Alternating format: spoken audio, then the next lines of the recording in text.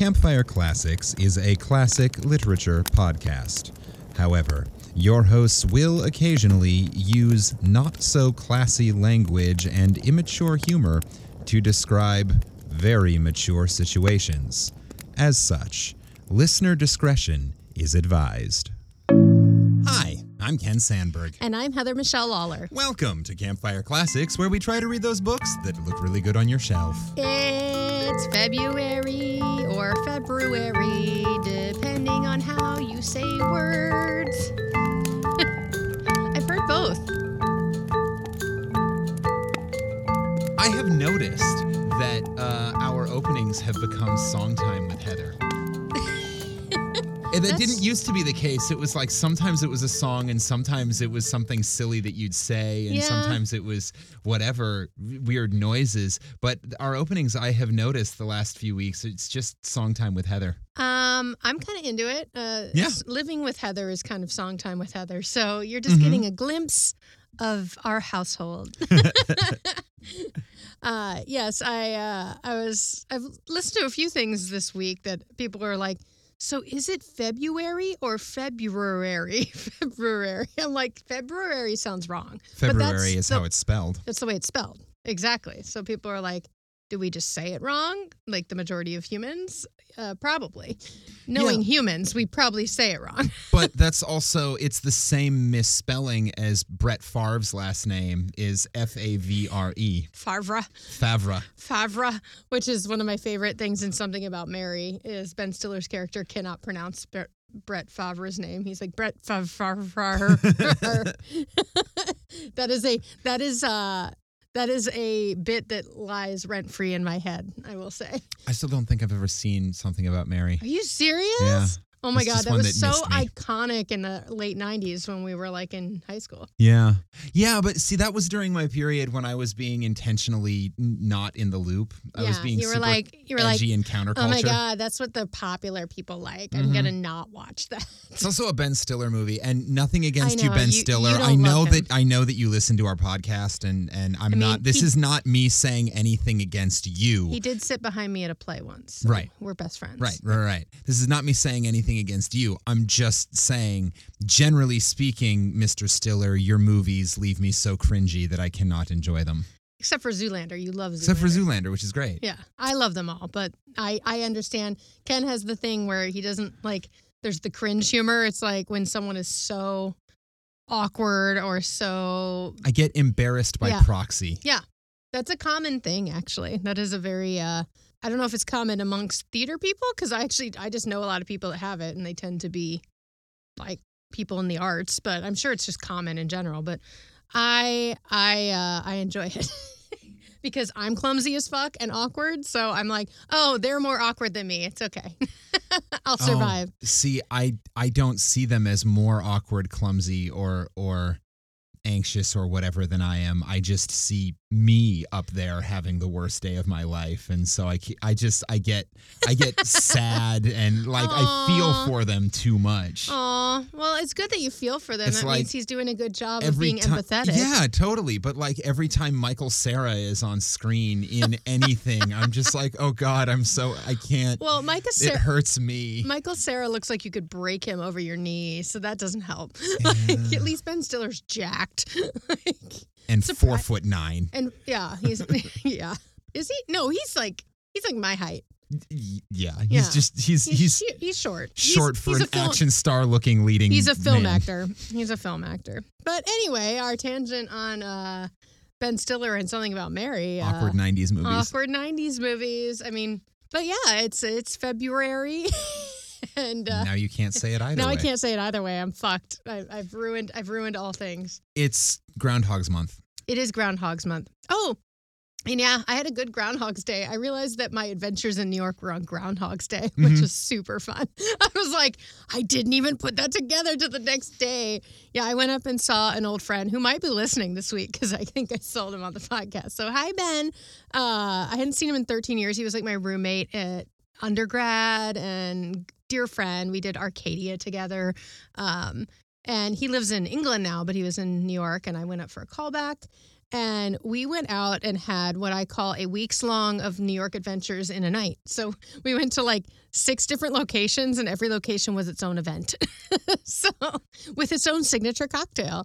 And that was Groundhog's Day. So that was fun. I had a very iconic New York night on Groundhog's Day. Yay. I recently saw the petition going around again that whatever company it is that owns the rights needs to announce that they are releasing a sequel to the movie Groundhog's Day and then just re-release the original. That would be brilliant. Why don't they do that every year? They should put it in movie theaters every year only for Groundhog's Day. Like pretend it's a sequel and just like put it out and see if people keep showing up. It's Groundhog's Day 36. I think Bill Murray would be absolutely behind that choice. He would even put out trailers. I'm surprised he hasn't instigated it yet. I know. I feel like he would even like put the trailers together so it looks like a new movie, and then you'd show up and it's not. Yeah. So I hope everyone's doing well. Anything new? And Ken's show opens this week. He's going to be dancing around in heels in Camden, New Jersey, which normally I would not suggest, but he is going to be inside a theater. So it's even more dangerous.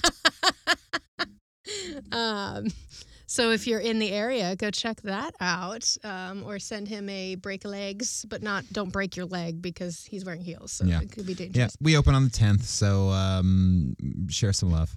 Love. I don't know if Puxatawny Phil saw his shadow or not. I wasn't watching. I actually didn't check. I assume not, because that day and the following day were the coldest fucking days we've had all year. That was basically Phil going, yeah, no, it's going to be winter for a while. It just started, bitches. like literally that day and the next day in New York and then in Philly because I came back. Oh, that's not, we saw, if you're in Philly, go see Ken's show, but you should go see Kiss at the Wilma. We saw the opening night performance with Ken's old friend and my new friend, Sarah, and it's a fucking ride, y'all. Yeah. Go see Kiss at the Wilma. I'm giving a personal shout out for that. Anything else? Should we just jump into the things we do? Yeah, I think so. I was trying to wait for a segue moment, but I guess... Anyway, listener, welcome to Campfire Classics. Ordinarily, typically, the bulk of our episodes, we are a literary comedy podcast where we grab stories from out of the public domain and bring them to the forefront of your brain, whether you like it or not. Literary! But before we get there, we're going to dip our toes into something perhaps a little more pop culture. I actually don't know what this week is going to look like, but this is recent fan favorite, or at least recent host favorite, or at least recent my favorite segment, Clown Corner. This week, I'm excited because this is something I actually have a connection with, but I didn't know the fun facts to. So this week, we will be covering Pagliacci, the original entertainment murder clown. So He's got an opera about him. Well, that's what that is. The opera is Pagliacci. Yeah. So Pagliacci literally translates to clowns in Italy. No, I thought you were going to say something about literally translates to murder clown. Murder clown. Well, if you mentioned it and anyone knows anything about the opera, then they'll know what you're talking about. So I am connected to this because when I was working at the Met in the early 2000s, I was not in this one as a supernumerary, but the kids were in it. So I was like off stage watching it, and it's very, very iconic, and it's got beautiful music, but it's very sad. So let me tell you all about it. It is, well, it's funny until it's not. It's one of those. Sure, like most stage productions from ever. If they're done right. It should never just be sad the whole time, because that's fucked up. That's the theater I don't enjoy. Okay. So Pagliacci is an Italian opera it's a prologue and 2 acts, but it's actually just under 2 hours, which is very short for an opera. It's music and libretto by Ruggero Leoncavallo. That sounds right. Great. Pagliacci premiered at the Theater del Verme, or Teatro del Verme in Milan on May 21st, 1892. Hey, Italian listeners, how's Sorry. she doing? So the composer was very not well known when this came out. This was like his premiere thing. But he listened to a opera called Cavalieri Rusticana, which I think is actually correct, by Pietro somebody. And I would just like to point out that she did this one to herself. I did, but it's so I did good. not give her any of these words. This is Italian, not French. We're okay. Okay. But if I do this with my hand, it's easier. Leoncavallo. This is an audio medium. This is not a video episode. They don't know what I'm doing, but they do. I'm doing the pizza pie hand. I have permission from my Italian friends to do that when I talk. They just think it's funny. All right. It's not racist. I have a friend.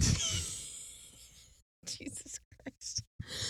All right. So Cavalieri Rusticana premiered in 1890.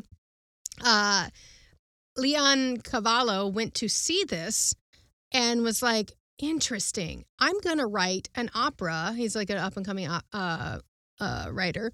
I'm going to write an opera in response to this. So it was like the what happened next kind of thing. So he based the story of Pagliacci on an incident from his childhood. It was the 1895 murder of a family servant in his house who was killed by... An opera clown. No, not yet. Was killed by Giantalo, and Luigi. Luigi! Sure, I never trusted that guy. Yep. Luigi, bitches. The incident stemmed from a series of perceived romantic entanglements involving the servant and another woman in the village. And so Giantano and Luigi liked the same woman, so Luigi killed Giantano. So, the thing. He learned about it because his father was a judge and oversaw this criminal investigation. Okay. So the opera tells the story of Canio, who is an actor and a leader of a Commedia dell'arte theatrical company, who murders his wife and her lover on stage. So I'm going to give you a really quick, breakdown of this. So in Pagliacci, the traveling troupe begins the play, and it actually starts with a prologue of this is just theater, but remember, actors are people. Things happen. It's kind of remember, yes, you're watching clowns. Actors aren't people. Every ad I've ever watched proves that. It says real people, not actors. Well, they do the opposite at the beginning of this opera, and they're like, just remember, yes, you're watching a joyous, Commedia dell'arte piece, but these are people in real life when they go off stage and they have things going on. And then the play starts. So it's a play within a play. So Canio, the clown, who's the Pedrolino, he's like the sad clown, the lead clown, is consumed with jealousy because he has overheard that his wife, Netta, who plays the Colombina, he hears that Netta is having a affair, or at least, thinking of it, or is in love with someone else. So the play they're performing, Canio and his wife, Netta, are playing opposite each other. So they're performing the play's going on, the play's going on, the play's going on. At the end of Act 1, there is a very famous aria. It says, laugh, clown, at your broken love.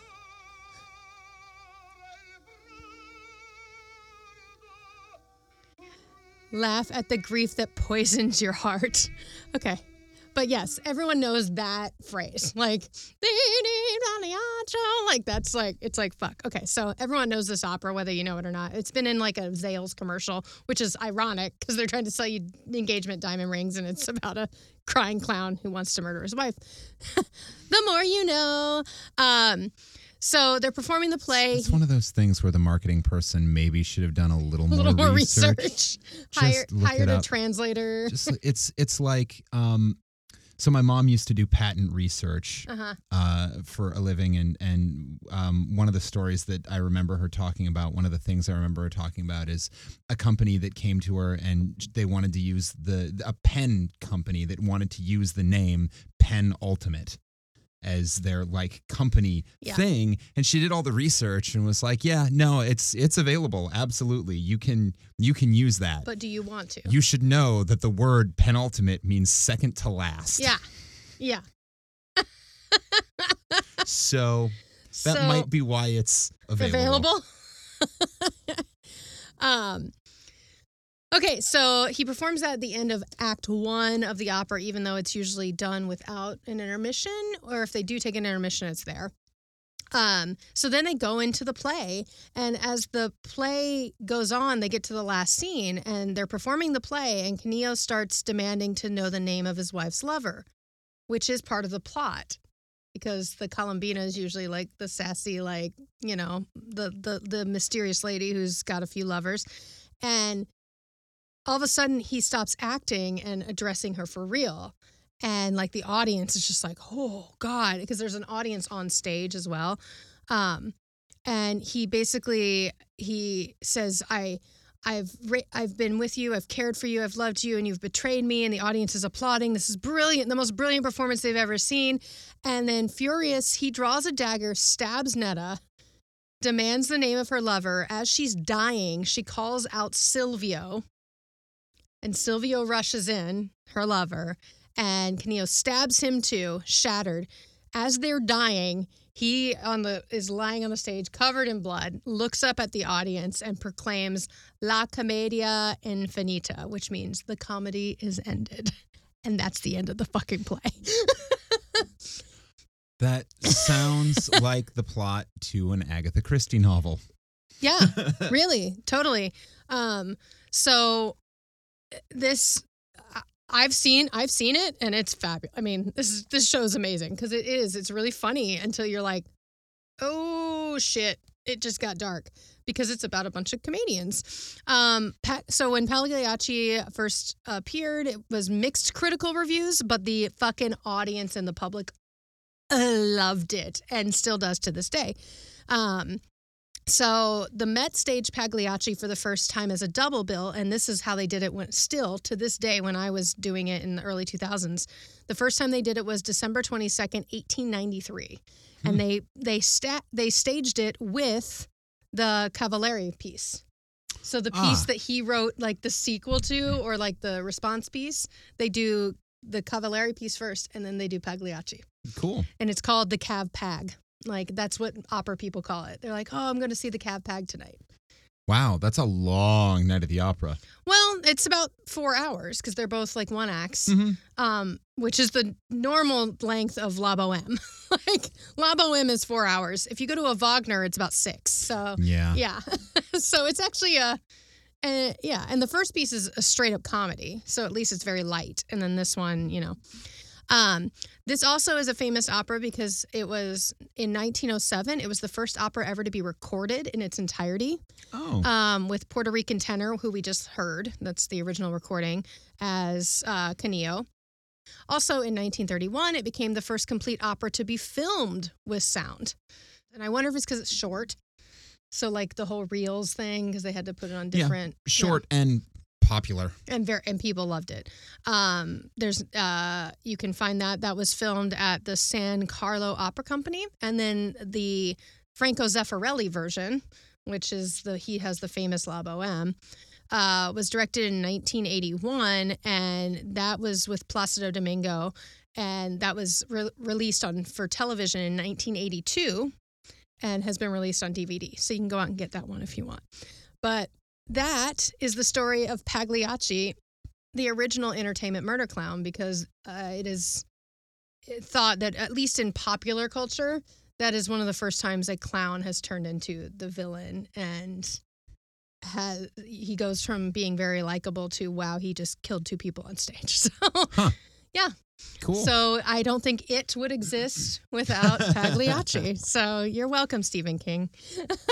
So that's Clown Corner. Whee! Yay! Yeah, I'm trying to think if there's a character, because like There are others. A lot of Shakespeare has funny death. But the clown never does the murdering. But I'm trying to think if any of the clowns ever make that switch, and I don't think so. They don't.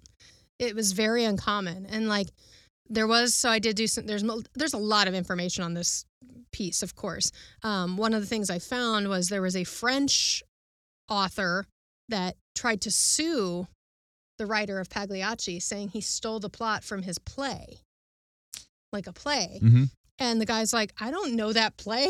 He's like, I'm sorry. And then someone came to his defense and found a play from like hundreds of years ago that has a very similar plot and was like, well, then if you're going to sue him, we're going to sue you. And so he dropped the lawsuit. Yeah. Basically, there are only 5 stories in the world, and this one just happens to be the most popular version of it, I think. Yeah. I wonder which episode of The Simpsons tells this story. It is definitely in there. I know for a fact there's a Pagliacci episode. I don't think he actually kills anybody, but yeah. Yeah, you'll notice references to Pagliacci in most popular like television shows. It's very common. So that is Clown Corner. Yay! So typically, Clown Corner is a lead-in portion for our, weirder fans who are super into clowns. Because then or history. It's usually some fun historical stuff. Or whatever. I feel smarter now. I don't know about you. I feel smarter now. But as I said earlier, the bulk of this podcast is literary-ish in nature. Yeah, I was at a literary magazine launch on Groundhog Day, and I told a few people about the podcast. I'm like, hi, I run a literary comedy podcast. And they're like, oh, cool. It's a literary-ish podcast where we cold read short stories that were pulled out of the public domain. But we don't like to read these stories in a vacuum. We like to make sure there's at least some context, which is why before we read the story, we give you some fun facts about the author or the story or kind of whatever the hell else we find to talk about, because sometimes the author isn't that interesting. But this week, Heather has chosen a story for me to read, so she has decided what the fun facts will be about. I now turn you over to my lovely co-host, Miss Heather Michelle Lawler, who will read you some funny stuff. So I'm back. So this is a new author for us, which I'm excited about. This author has so much information. I could not even pretend to give you everything, but I'm gonna do my best, and then we'll probably maybe cover him again. Today we'll be covering Oliver Wendell Holmes Sr. He was born on August 29th, 1809. Okay. And he's an American physician, poet based in Boston. His fame rests chiefly on his poems, and one of his famous books is the Breakfast Table book, which is a series of stories. His lighter verse had made him one of the leading American writers of familiar verse, so in poetry and what. Holmes is considered one of the fireside poets with other Boston literary elites such as Ralph Waldo Emerson, Henry Wadsworth Longfellow, those guys. Sure. Holmes was big in the literary world in the 19th century, and many of his works were published in the Atlantic Monthly, which is a magazine he named. Oh. So cool. He is the reason it's called that. For his literary achievements and other things, he was awarded numerous honorary degrees, et cetera, et cetera, et cetera. So he was also a very important medical reformer, because he was also a physician. In addition to his works as an author and poet, he served as a physician, a professor, a lecturer, and inventor, and although he never practiced, received a formal training in law. So, overachiever. So, a little bit about his upbringing. So, Holmes was born in Cambridge, Massachusetts on April 29th, 1809. Birthplace is a house just north of Harvard Yard, where he parked the car. So that's why he was an overachiever. Yeah. Really an overachiever. The car had not been invented yet, and he was already parking it there. He was parking the carriage at Harvard Yard. I parked the carriage at Harvard Yard. So from a young age, like many of our authors, he was small and had asthma. So he didn't play sports or anything. He was kind of, stuck in the house. So he wrote. Want to be famous? Develop asthma. Yeah.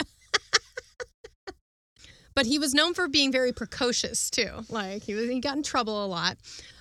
He was a very talented student, but he was often punished by his teachers for his talkative nature and habit of reading stories during school hours. He sounds like me.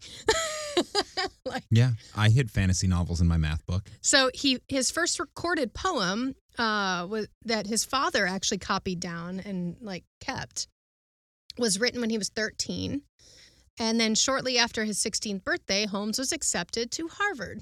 So he didn't have to go far. He didn't have to go far. So he was a precocious student, got in trouble a lot, but clearly very intelligent. He was just bored. Yeah. I mean, that's what was going on. So his academic interests and hobby were divided amongst law, medicine, and writing. So this is a fun fact. I was telling Ken yesterday when I was doing this research that I was like, the synchronicities of this is insane. So the friend and his friends who I hung out with this week went to Harvard. They all met at Harvard in grad school. So we were talking about that. Then I was on TikTok and Jennifer Coolidge just got honored at Harvard for the Hasting Pudding Festival. And I sent like pudding. I sent the video of her getting sung to by this a cappella group that looks so Harvard. It was all these boys in very Harvard-y looking suits.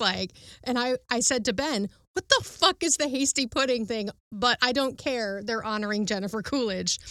This is what it is. So the Hasting Pudding Festival is a honoring of the arts. If you want to see Jennifer Coolidge get serenaded by a bunch of Harvard boys, it's really cute. Go check that out. So I didn't know what the fuck this was, and here it is. So he served, our author, Mr. Holmes, served as the poet and secretary for the Hasty Pudding Society. He also studied law, and then he switched to medicine because he was meh, bored. Do we know why it was called Hasty Pudding? So the Hasty Pudding Theatricals is known informally simply as The Pudding, is a theatrical student society at Harvard. It is known for its burlesque and cross-dressing musicals. All right. The Hasty Pudding is the oldest theatrical organization in the United States and the third oldest in the world, only behind the Comédie Française. That's cool. I should have given that information. Yeah. Well, shit. But yeah, so they've created this festival to honor people in the arts. Previous members of the Hasty Pudding have included John Adams, John Quincy Adams, Theodore Roosevelt, Franklin Delano Roosevelt, J.P. Morgan, Oliver Wendell Holmes, William Hearst, J. Lerner Lowe, Alan J. Lerner, Oscar winner Jack Lemmon, Rashida Jones. Okay, so cool. Amazing. And now we know. The more you know. Bling. So, weird synchronicity. So Holmes was the poet and secretary for that company. So he got bored with law. He switched to medicine. He was very dismayed. The reason he switched to medicine, he was upset with the painful and repulsive aspects of primitive medical treatment of the time. I found this funny because we always talk about shitty medicine in the 1800s. He despised and was like, this cannot be correct to practices such as bloodletting and blistering. So he went on to be a very active physician in finding humane approaches to medicine and, scientifically sound purposes of medicine. There's a whole, like I said, there's so much information on him. So. Sure. He came up with the idea that maybe if you're sick, the best approach is not taking all your blood away. So he was very formidable in that. And then in 1856, the Atlantic, or the Saturday Club, was created to launch and support the Atlantic Monthly. This new magazine was edited by Holmes's friend, James Russell Lowell, and the articles were contributed by many New England literary elites, like his friends, the Fireside Poets. And then his friend let him name the magazine. So the magazine became the Atlantic Monthly. Cool. He provided the name, but he also wrote various pieces, including the one we're going to read today was in that one. So he did that. Also, I believe if you remember at the beginning, I said he's also an inventor. In 1860, Holmes invented the In 1860, Holmes invented the American stereoscope. Do you know what that is? I bet you do. It's that thing you hold up to your eyes and you flash the pictures through. He invented that. Huh. So it's a 19th century entertainment which pictures were viewed in 3D. He later wrote an explanation for its popularity, stating there was not a wholly new principle involved with its construction, but it proved so much more convenient than any hand instrument in use, and it gradually drove all the rest of them out of the field. Rather than patenting the hand stereoscope, because he just decided, and profiting from its success, which was huge, he just gave the idea away. He went, "I'm good.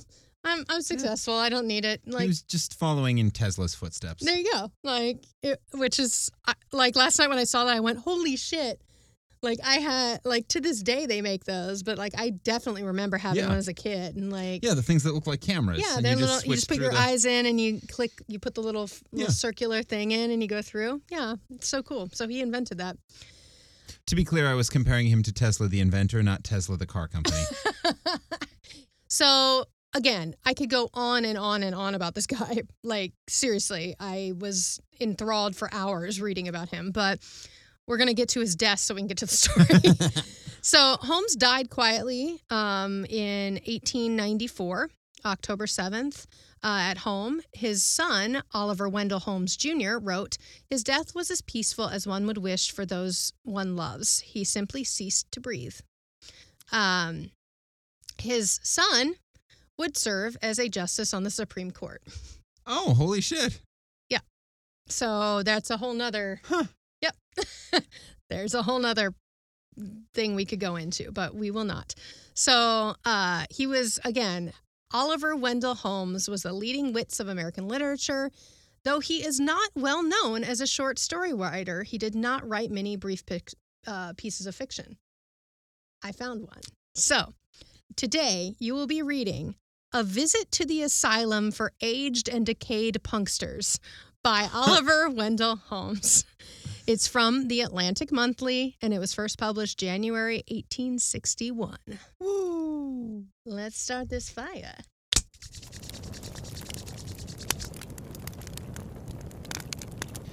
A Visit to the Asylum for Aged and Decayed Punsters by Oliver Wendell Holmes. I want to point out it's punsters, not punksters, like I said.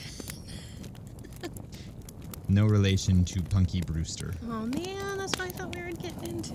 Visit to the Asylum for Aged and Decayed Punky Brewsters by Sherlock's cousin. Well, she is in her 50s now. Having just returned from a visit to this admirable institution in company with a friend who is one of the directors, we propose giving a short account of what we saw and heard. The great success of the asylum for idiots and feeble-minded youth, Jesus. Several of the scholars from which have reached considerable distinction, one of them being connected to the leading daily paper in this city, and others having served in the state and national legislatures, was the motive which led to the foundation of this excellent charity. Oh, my God. That's an opening. You should look up punster. Punster, a person who is fond of making puns. Okay, great. That's what I figured it would mean. Yeah. It's Scrabble points, it's worth 9. Hey, listener. An extra 20 points to the first person to email us and let us know when they have played punster in Scrabble. Yeah. Our late distinguished townsman Noah Dow, Esquire, as is well known, bequeathed a large portion of his fortune to this establishment, being thereto moved, as his will expressed it, by the desire of endowing some public institution for the benefit of mankind. Being consulted as to the rules of the institution and the selection of a superintendent, he replied that all boards must construct their own platforms of operation. Let them select anyhow, and he should be pleased. N.E. Howe, Esquire, was chosen in compliance with this delicate suggestion. He got put in charge of his own school. No. So this guy leaves this guy, Noah Dow, leaves a bunch of land to become an asylum. Yes. And the people ask him, who do you want to run it? Yeah. And he said, I don't know, pick anyhow you want. And a guy named N.E. Howe Esquire was chosen.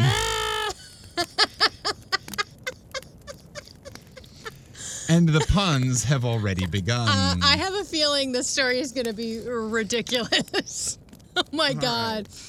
Wow. That's fucking hilarious. The charter provides for the support of 100 aged and decayed gentlemen punsters. On inquiry if there were no provision for females, my friend called my attention to this remarkable psychological fact. Namely, there is no such thing as a female punster. Lies! Lies I call sexism. No, there's no such thing as sexism in healthcare. Yeah, definitely not. Definitely not. This remark struck me forcibly, and on reflection, I found that I never knew nor heard of one. Though I have once or twice heard a woman make a single detached pun, as I have known a hen to crow. So women pun, they're just not excessive. Not punsters. They're not like, they have better things to do in their life than come up with stupid puns and dad jokes. Yeah. Okay, that makes sense. That's why they're called dad jokes. Yeah. Yeah. Not mom jokes. Not mom jokes. Mom jokes are a whole different thing. On arriving, what would a mom joke be?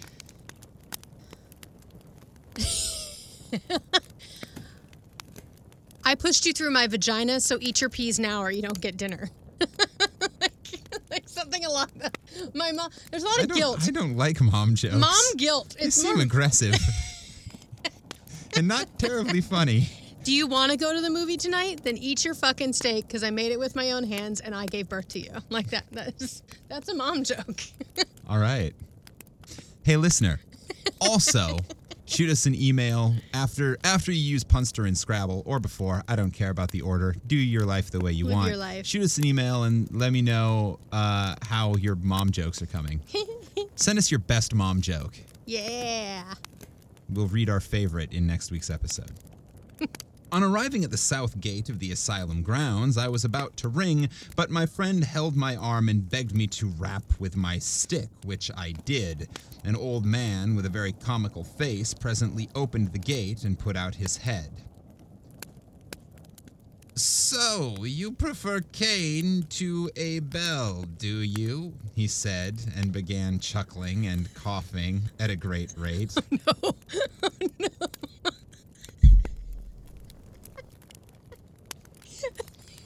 Cain to Abel? Yeah. You prefer Cain to Abel? Okay, I will tell you where I found this story. I found it under the 10 most humorous stories ever published in American literature. Weirdly, it's also in a collection called The 10 Worst Things Ever Put on Paper. What? What? Really? Oh. I was like, well, shit. Someone doesn't like fun. It's me. You pun all the time. Get the fuck out of here. Stop trying to act cool. You're the pun king. You're pun king. Ashton Kutcher would take yes. would take what? Would take offense at that statement. Yeah, Ashton Kutcher would be the head of this asylum. My friend winked at me. You're here still, old Joe, I see, he said to the old man. Yes, and it's very odd considering how often I've bolted nights. He threw open the double gates for us to ride through. Now, said the old man as he pulled the gates after us, you've had a long journey. Oh, why, how is that, old Joe? Asked my friend. Don't you see, he answered. There's the east hinges on the one side of the gate. There's the west hinges on the other side. Ha, ha, ha. We had no sooner got into the yard than a feeble little gentleman with a remarkably bright eye came up to us, looking very serious as if something had happened. The town has entered a complaint against the asylum as a gambling establishment, he said to my friend, the director. Oh, no. What do you mean? Why, they complain that there is a lot awry on the premises, he answered, pointing at a field of that grain, and hobbled away, his shoulders shaking with laughter as he went.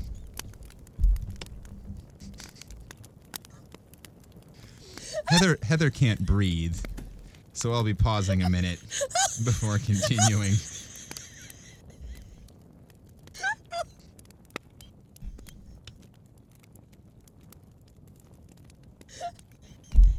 This story's amazing. Oh my god. I'm crying. It started. Okay. We got a long way to go. Okay, let's go. So far, it feels like a stand-up routine. It Yeah. feels, or like a check-off one act. Yeah. Yeah. On entering the main building, we saw the rules and regulations for the asylum conspicuously posted. I made a few extracts which may be interesting. Oh god. Section 1 of Verbal Exercises. 5.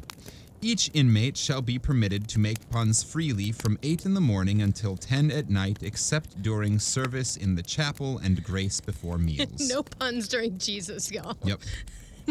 6. At 10 o'clock, the gas will be turned off, and no further puns, conundrums, or other play on words will be allowed to be uttered or to be uttered aloud.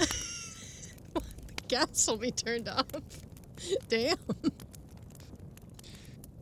9. Inmates who have lost their faculties and cannot any longer make puns shall be permitted to repeat such as may be selected for them by the chaplain out of the work of Mr. Joseph Miller.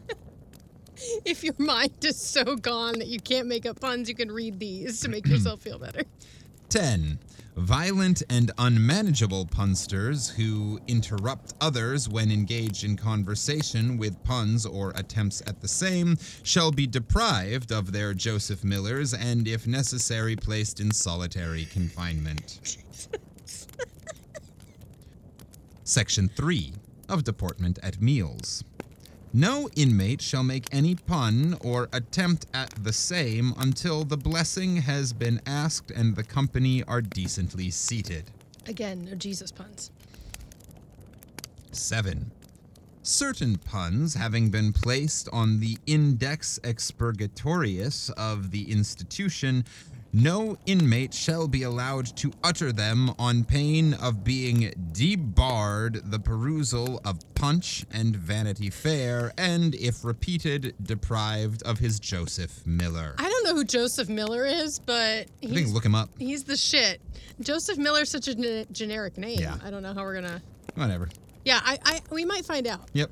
I think we're gonna find out. So, we have certain puns that no one's allowed to use anymore. Among these are the following. Allusions to attic salt when asked to pass the salt cellar. Remarks on the inmates being mustard, etc., etc. Associating baked beans with benefactors of the institution.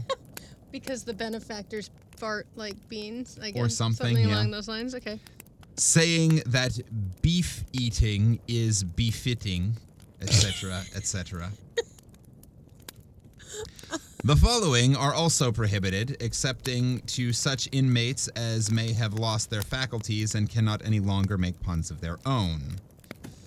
Your own hair or a wig, it will be long enough, etc., etc., little of its age, etc., etc., also playing upon the following words: hospital, mayor, pun, pitied, bread, sauce, etc., etc., etc. See Index Expurgatorius, printed for the use of inmates. What? Wow. Somebody really liked to make jokes about their hair. Yeah, well, it's all aging punsters, Yeah. and so it's So it's they like, got tired of like, oh yeah, I get it, a bald joke. Yeah. They're like, okay, that's enough of that. Also, like, yeah, you're all in the hospital. Like, yeah, okay. The subjoined conundrum is not allowed. Why is hasty pudding like the prince? Because it comes attended by its suite, nor this variation to wit, because the lasses run after it.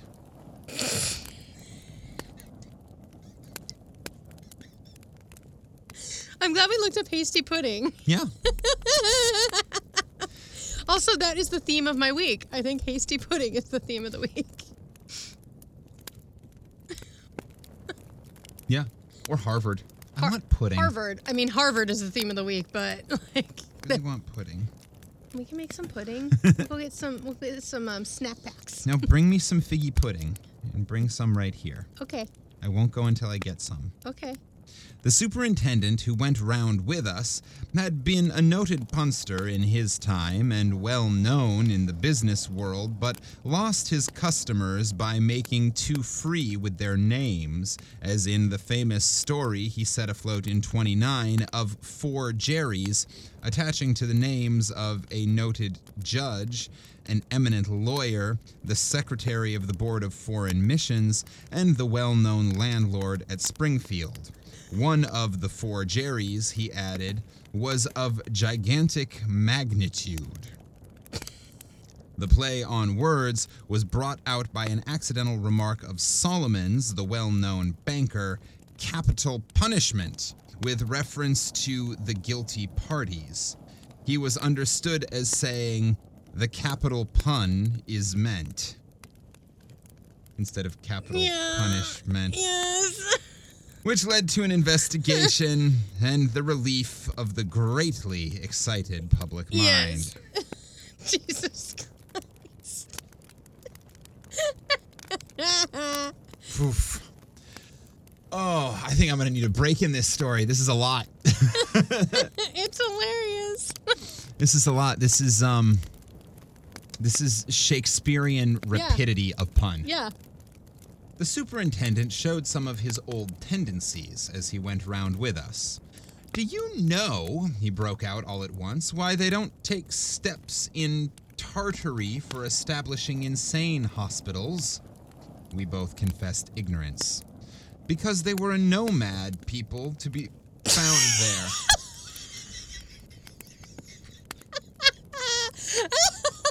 Nomad people. I always say I'm a nomad. But let's be real, I'm both mad and a nomad. There were nomad people to be found there.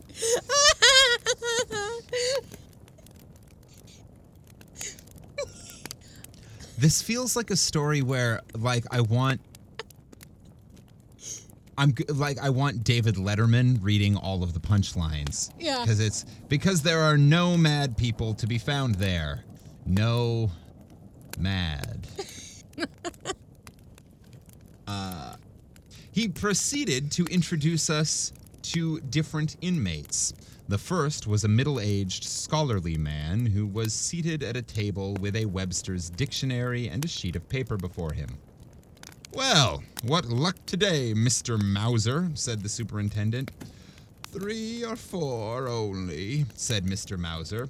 "Will you hear 'em now? Now I'm here." We all nodded. "Don't you see Webster errs in the words center and theater? If he spells leather, L-E-T-H-E-R, and feather, F-E-T-H-E-R, isn't there danger that he'll give us a bad spell of weather?"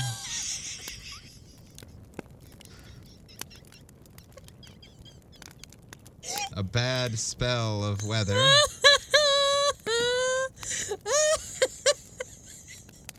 Besides, Webster is a resurrectionist.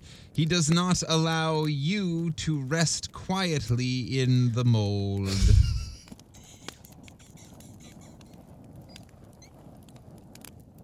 That's mold, M-O-U-L-D. Yeah, dear this is listener. one I highly recommend pulling up a copy of the story to read along with. Because we'll read it, but you're going to want to see some of the spelling. And again, because Mr. Worcester inserts an illustration in his text, is that any reason why Mr. Webster's publishers should hitch one on in their appendix?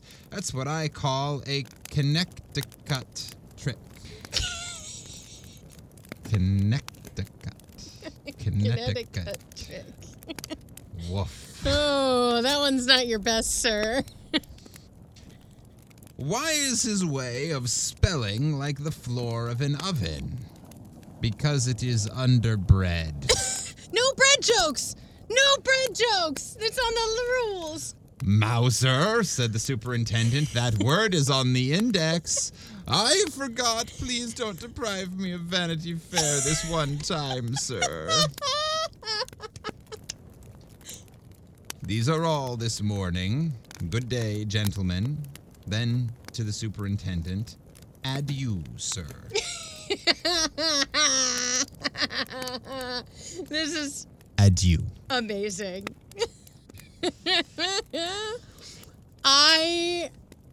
This is like the most legit insane asylum I've ever heard of, because it's just like brilliant people who like focus all their energy on fucking with words. It's amazing. Whew. The next inmate was a semi-idiotic looking man. He had a heap of block letters before him, and as we came up, he pointed, without saying a word, to the arrangements he had made with them on the table. They were evidently anagrams and had the merit of transposing the letters of the words employed without addition or subtraction. Here were a few of them. Times, smite. Post, stop. Tribune, true nib. World, Dr. Owl. Advertiser, res veri dot, is true. Read. Allopathy, all of the pay. Homeopathy, oh my, pah!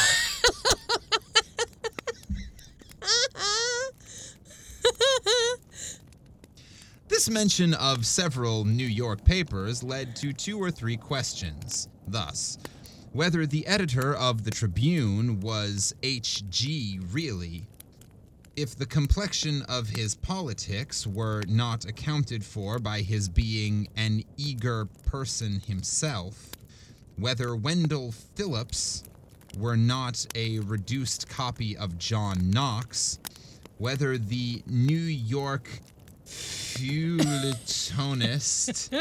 is not the same thing as a fellow down east. So that's all about editors of like magazines. Yeah, that's one of those. That's of the time. That's one of those Shakespeare jokes that you look up, try to figure out how to make it funny, and end up cutting it. So the feuilletonist, the feuilletonist, I can actually play it, so we can get the correct pronunciation. Feuilletonist. The feuilletonist. The feuilletonist it's part of a European newspaper devoted to light fiction reviews and articles of general entertainment. So it's an entertainment magazine. Yeah. Yeah. Yeah, that was a whole string of jokes that probably made sense if you were really well educated at Harvard in 1870. 1861, yeah. At this time, a plausible-looking, bald-headed man joined us, evidently waiting to take part in the conversation. "Good morning, Mr. Riggles," said the superintendent. "Anything fresh this morning? Any conundrum?"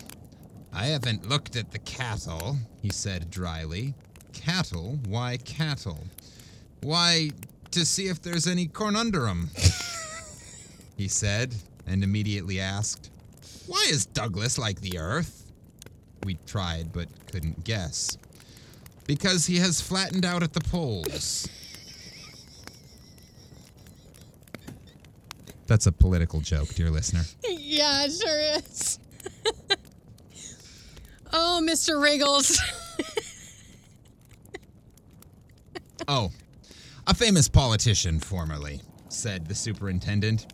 His grandfather was a secessionist. Secessionist. In the Revolutionary War. By the way, I hear the Frizoil doctrines. Frizoil? Frizoil. Again. Frizoil? Doctrines don't go down at New Bedford. And that's the actual insane asylum. The next inmate looked as if he might have been a sailor formerly. Ask him what his calling was, said the superintendent. The superintendent is a fucking, like, instigator. He is the instigator of all of this. Okay, ask him what his calling was. Okay. Followed the sea, he replied to the question put by one of us. Went as mate in a fishing schooner. Why did you give it up? Because I didn't like working for two masters. A sailing joke. Two masters. Masters. Oh, Lord Almighty. Presently, we came upon a group of elderly persons gathered about a venerable gentleman with flowing locks who was propounding questions to a row of inmates. Can any inmate give me the motto of M. Burger? He said. Nobody responded for 2 or 3 minutes. At last, one old man, whom I at once recognized as a graduate of our university, anno 1800, held up his right hand. Rem acute tetigit. Go to the head of the class, Jocelyn, said the venerable patriarch. The successful inmate did as he was told, but in a very rough way, pushing against 2 or 3 of the class. How is this? Said the patriarch. You told me to go up Jocelyn, he replied.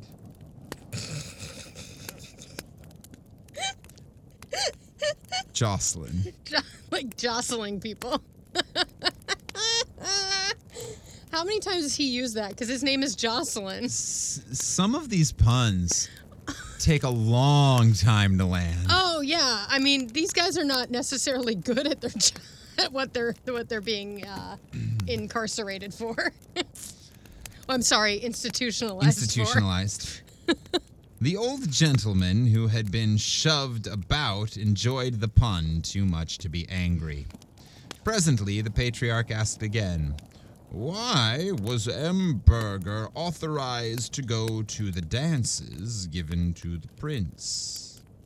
The class had to give up this, and he answered it himself. Because every one of his karams was a ticket to the ball. I don't know what a karam is. I don't either. Let's look it up. Karam board. Oh, it's a game. You've seen it. Oh, and I think the pieces on this are ticket. These are ticks. I think that's what they're called. Took long. That's why no one got that one. That one goes way. That one's Yep. like he thought about Deep that cut. one for way too long, and it just did not pay off.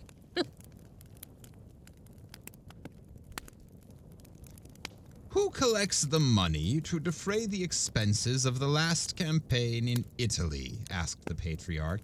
Here again, the class failed. The war clouds rolling done, he answered. And what is mulled wine made with?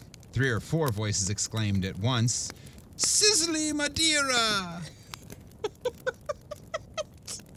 Here, a Are servant... they all on the good drugs now?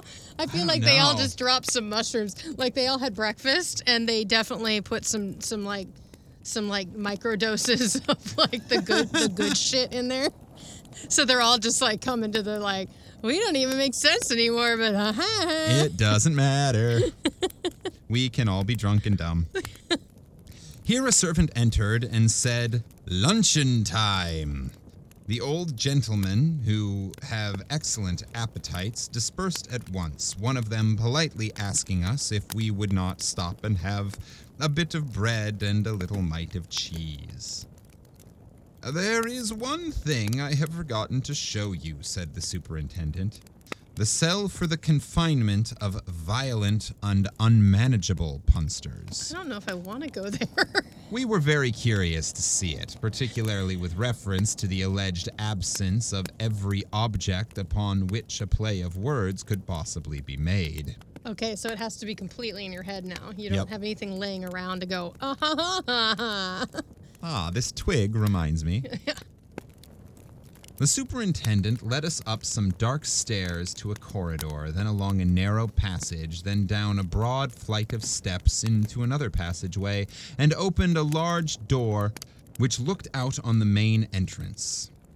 "We have not seen the cell for the confinement of violent and unmanageable punsters," we both exclaimed.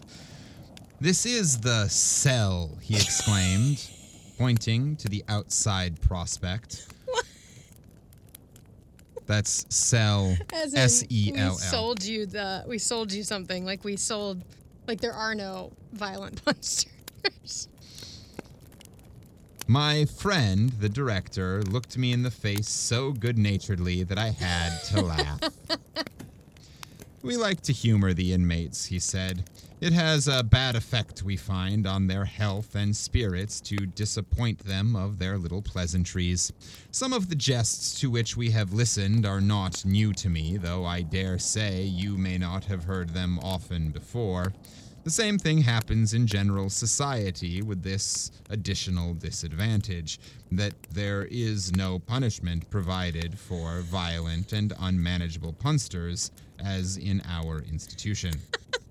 We made our bow to the superintendent and walked to the place where our carriage was waiting for us. On our way, an exceedingly decrepit old man moved slowly towards us, with a perfectly blank look on his face, but still appearing as if he wished to speak. "Look," said the director, "that is our centenarian." The ancient man crawled towards us, cocked one eye with which he seemed to see a little up at us, and said, "Servant, young gentleman, why is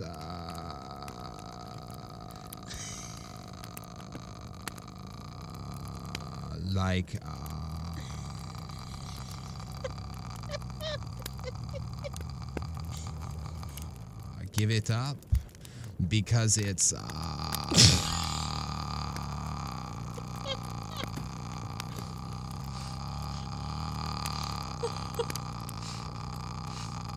He smiled a pleasant smile, as if it were all plain enough. Oh my God.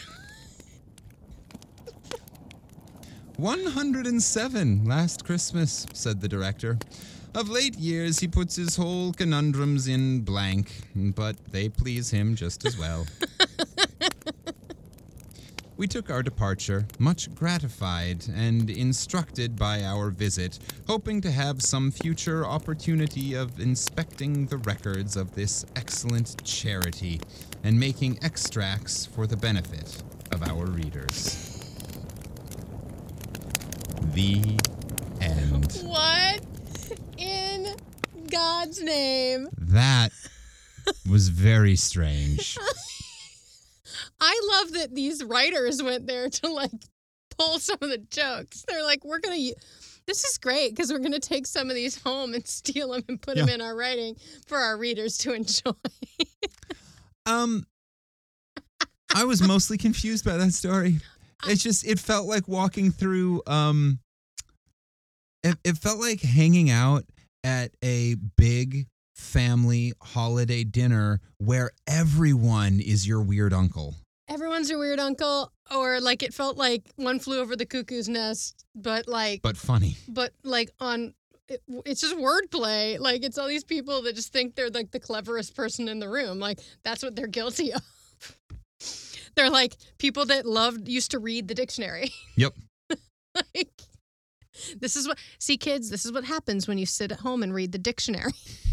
Get a hobby. Yeah. Play a sport. Like, do you want to end up like these guys? Write a poem. Don't write a pun. there. That's the selling point. Write a poem, not a pun. Although if you can do both. If you can put a pun in a poem, then that's a whole different story. Make poems, not puns. It's my new protest sign. Instead of make love, not war. Yeah. Make poems, not Make puns. poems, not puns. I'm into that.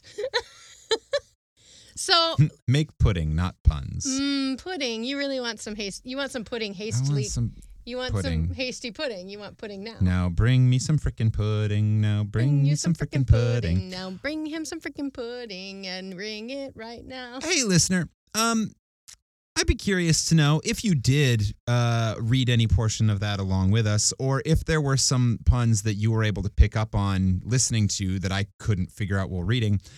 Could you point them out to us? Because I'm genuinely confused by several of them. I will say they were clearer at the top of the story, and they became more and more obscure and crazy, or like, unintelligible as the story went on. I don't know if that was on purpose to feel like you're getting sucked into this Yeah. in asylum. That last one reminded me of one of my is favorite funny. jokes. Yeah. Tell it. So there are two whales swimming in the ocean, and the first whale says to the second whale,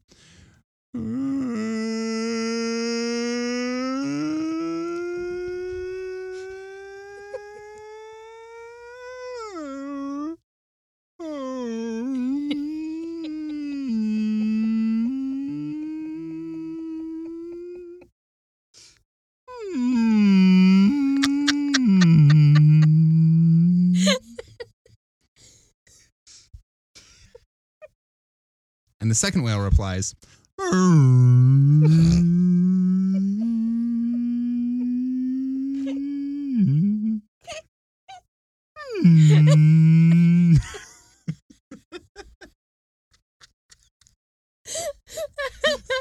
What's the punchline? Oh, you didn't get it? Let me try again. Fuck off. So the first whale says, Fuck off. Get out of here. Oh my God. because whales don't talk. Oh my God. You and the centenarian would get along very, very well. Oh my God. Oh, this episode was absurd. I loved it. We went from opera singing murder clowns to inventors of the Pictionary thing and and hasty puddings, Yeah. and now we are at whale jokes. I loved it. I thought Moby it was Dick jokes. Nah. It's the only dick joke we got in this episode. Is that the only dick joke? Yep. Oh my God. Moby Dick jokes. Wow. I don't think we had any sex jokes either. No, not really. There wasn't much. The jokes, the story was a joke. The story was a the story was a stand-up routine. long, really bad running pun. Yeah. And it was a bunch of like weird old men. It wasn't easy to squeeze in. I will say It wasn't easy to squeeze in sex. Squeeze in the sex, yeah. Yeah, being in an old person's asylum doesn't make me automatically go to sex jokes. Yeah. But to each their own, not judging. But I thought it was very funny. It was very funny. Yeah, I found this in a collection of like 10 best humorous short stories in American literature kind of thing. It's also one of his only short stories because he wrote a lot of collections of stories, but most of them are much longer than this. So it has the feel of one of those like Mark Twain things that were written to be a like this is an essay. It's not a story. Yeah. It's an essay. Yeah. Yeah, that absolutely. is just humorous. Yeah. It's a humorous observation on life. Yes. Yeah. I liked it. So, hey, listener, did you enjoy that one? Write into 5050artsproduction@gmail.com or message us on any of our social media. Just look for Campfire Classics Podcast. Let us know what you thought. Let us know if you managed to use Punster in Scrabble.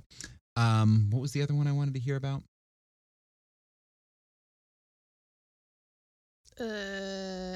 Punster and Scrabble. I don't remember. Let us know about that other thing that I asked you to do for us. You know what I'm talking about. Yeah, you do. And for our gold and platinum level listeners, that third thing that you heard in there, secretly embedded, that was just for you. Yeah, let us know about that too. Tell us all about it. Stud. And when you write in, please share please write in with this week's secret passcode, which is Entertainment Murder Clown.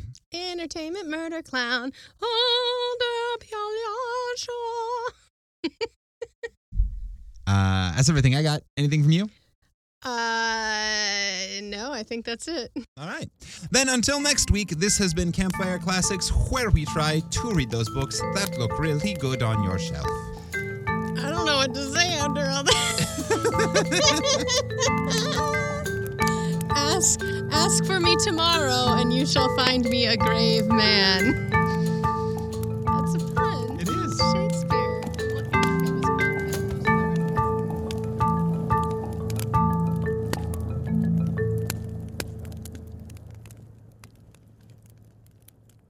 Now is the winter of our discontent, made glorious summer by the son of York.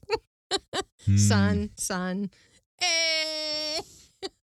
Now is the summer in our disco tent. Oh, I want a disco tent. That sounds awesome. Let's go make a disco tent. All right.